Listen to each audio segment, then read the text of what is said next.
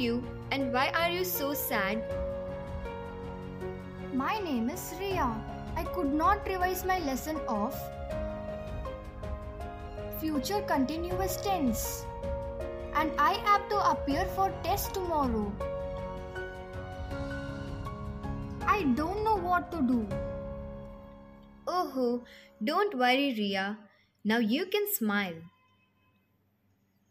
I will help you out in this. Really? Let me bring my pencil and notebook. Ria ran towards her house and came back with pencil and notebook. Let's start, Ria. Future continuous tense tells about the action which will be in progress at a given point of time. Look at this example. Ria will be appearing in school test tomorrow. Ria started noting down the points.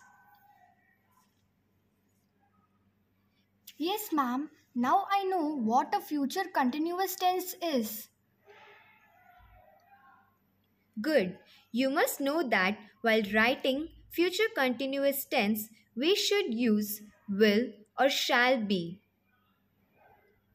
and root form of verb ending with ing. The form of your sentence will be subject plus will or shall be plus root verb plus ing. Ma'am, let me show you one more example. My mother will be teaching me tomorrow. That's right, Ria. But you should also know that you can form negative sentences by using not between will or shall and be. See this example. I will not be drinking milk in the morning. Got it, ma'am.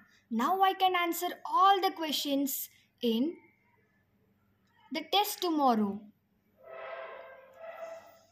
Just then, the bus driver came and informed that group can continue the onward journey. Okay, Ria. Now I have to go. Best wishes for your test. Bye, ma'am. Thank you so much for helping me out. Ria is looking happy now.